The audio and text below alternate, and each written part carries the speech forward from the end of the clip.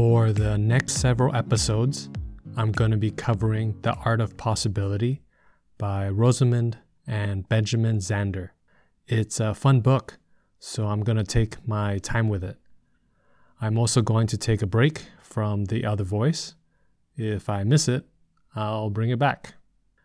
Saying I so much is going to take some getting used to. Chapter 1 is titled It's All Invented.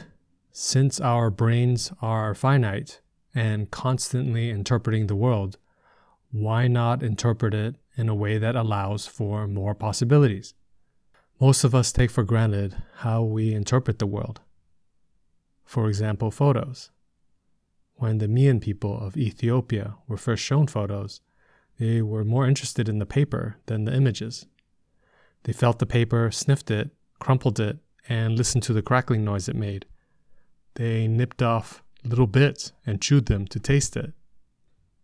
Here's another story that demonstrates different interpretations of the world. A shoe factory sends 2 marketing scouts to a region of Africa to study the prospects for expanding business.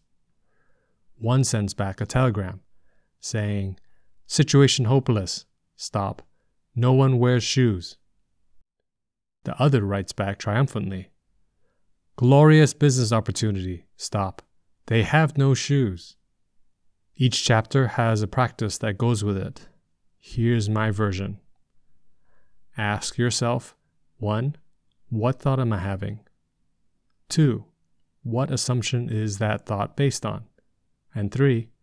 What new assumption would give me more possibilities? There you go. That's chapter 1. It's all invented.